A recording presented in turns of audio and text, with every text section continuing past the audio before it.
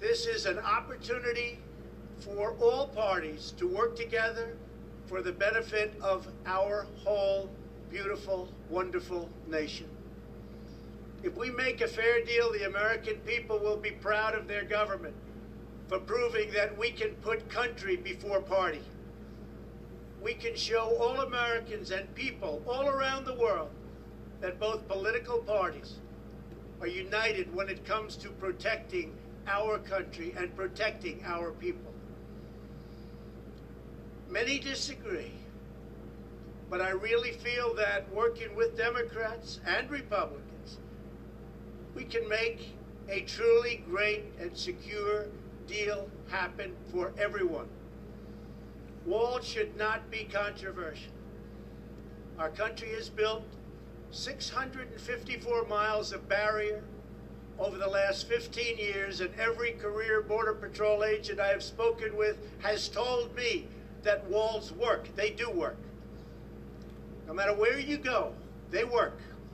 Israel built a wall, 99.9% successful. Won't be any different for us. They keep criminals out. They save good people from attempting a very dangerous journey from other countries, thousands of miles, because they think they have a glimmer of hope of coming through. With a wall, they don't have that hope. They keep drugs out, and they dramatically increase efficiency by allowing us to patrol far larger areas with far fewer people. It's just common sense. Walls work. That's why most of the Democrats in Congress have voted in the past for bills that include walls and physical barriers and very powerful fences. The walls we are building are not medieval walls. They are smart walls designed to meet the needs of frontline border agents and are operationally effective. These barriers are made of steel, have see-through visibility, which is very important, and are equipped with sensors, monitors, and cutting-edge technology, including state-of-the-art drones. We do not need 2,000 miles of concrete wall from sea to shiny sea. We never did. We never proposed that. We never wanted that, because we have barriers at the border where natural structures are as good as anything that we can build. They're already there. They've been there for millions of years. Our proposed structures will be in predetermined high-risk locations that have been specifically identified by the Border Patrol to stop illicit flows of people and drugs. No border security plan can ever work without a physical barrier. Just doesn't happen. At the same time, we need to increase drug detection technology and manpower to modernize our ports of entry, which are obsolete. The equipment's obsolete, they're old, they're tired. This is something we have all come to agree on and will allow for quicker and safer commerce. These critical investments will improve and facilitate legal trade and travel through our lawful ports of entry. Our plan also includes desperately needed humanitarian assistance for those being exploited and abused by coyotes, smugglers, and the dangerous journey north. The requests we have put before Congress are vital to ending the humanitarian and security crisis on our southern border. Absolutely vital. Will not work without it. This crisis threatens the safety of our country and thousands of American lives. Criminal cartels, narco-terrorists, transnational gangs like MS-13, and human traffickers are brazenly violating U.S. laws and terrorizing innocent communities. Human traffickers. The victims are women and children. maybe to a lesser extent, believe it or not, children. Women are tied up, they're bound, duct tape put around their faces, around their mouths. In many cases, they can't even breathe. They're put in the backs of cars or vans or trucks. They don't go through your port of entry. They make a right turn going very quickly. They go into the desert areas or whatever areas you can look at. And as soon as there's no protection, they make a left or a right into the United States of America. There's nobody to catch them. There's nobody to find them.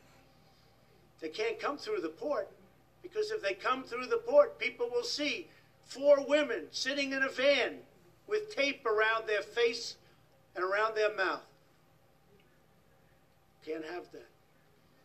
And that problem, because of the internet, is the biggest problem. It's never been like this before that you can imagine. It's at the worst level, human trafficking, in the history of the world. This is not a United States problem. This is a world problem. But they come through areas where they have no protection, where they have no steel barriers, where they have no walls.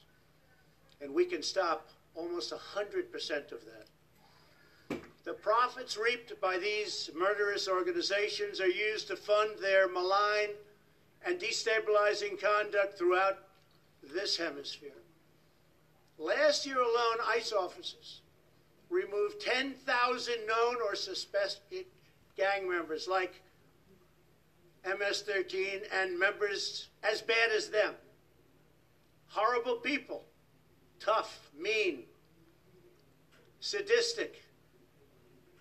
In the last 2 years, ICE officers arrested a total of 266,000 criminal aliens inside of the United States, including those charged or convicted of nearly 100,000 assaults, 30,000 sex crimes, and 4,000 homicides, or as you would call them, violent, vicious killings. Can be stopped. Vast quantities of lethal drugs, including meth, fentanyl, heroin, and cocaine, are smuggled across our southern border and into U.S. schools and communities. Drugs kill much more than 70,000 Americans a year and cost our society in excess of $700 billion.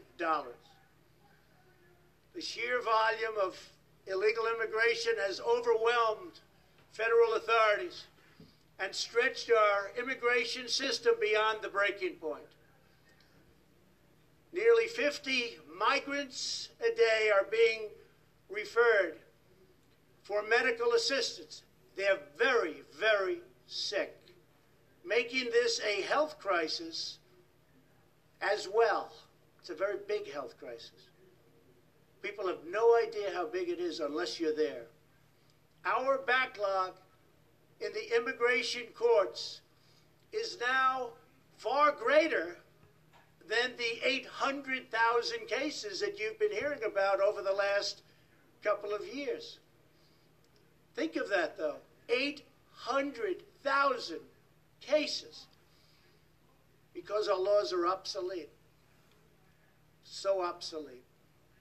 They're the laughing stock all over the world. Our immigration laws, all over the world, they've been there for a long time, are the laughing stock all over the world. We do not have the necessary space or resources to detain, house, vet, screen, and safely process this tremendous influx of people. In short, we do not have control over who is entering our country, where they come from, who they are, why they are coming. The result for many years is a colossal danger to public safety. We're going to straighten it out. It's not hard. It's easy if given the resources. Last month was the third straight month in a row with 60,000 apprehensions on our southern border. Think of that. We apprehended 60,000 people. That's like a stadium full of people, a big stadium. There are many criminals being apprehended, but vast numbers are coming because our economy is so strong. We have the strongest economy now in the entire world. You see what's happening. We have nowhere left to house them and no way to promptly remove them. We can't get them out because our laws are so obsolete, so antiquated, and so bad. Without new resources from Congress, we will be forced to release these people into communities, something we don't want to do, called catch and release. You catch them. Even if they're criminals, you then release them. And you can't release them from where they came. So they go into our country and end up in places you would least suspect. And we do as little releasing as possible, but they're coming by the hundreds of thousands. I have had 0 Democrat lawmakers volunteer to have them released into their districts or states, and I think they know that, and that's what we're going to be discussing over the next 3 weeks.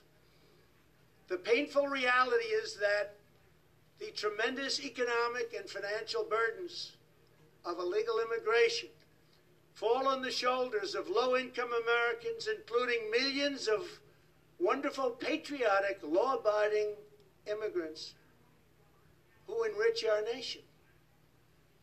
As Commander-in-Chief, my highest priority is the defense of our great country. We cannot surrender operational control over the nation's borders to foreign cartels, traffickers, and smugglers. We want future Americans to come to our country legally and through a system based on merit. We need people to come to our country. We have great companies moving back into the United States. And we have the lowest employment and the best employment numbers that we've ever had. There are more people working today in the United States than have ever worked in our country. We need people to come in to help us on the farms and with all of these great companies that are moving back. Finally, they're moving back. People said it couldn't happen. It's happening. And we want them to enjoy the blessings of safety and liberty and the rule of law.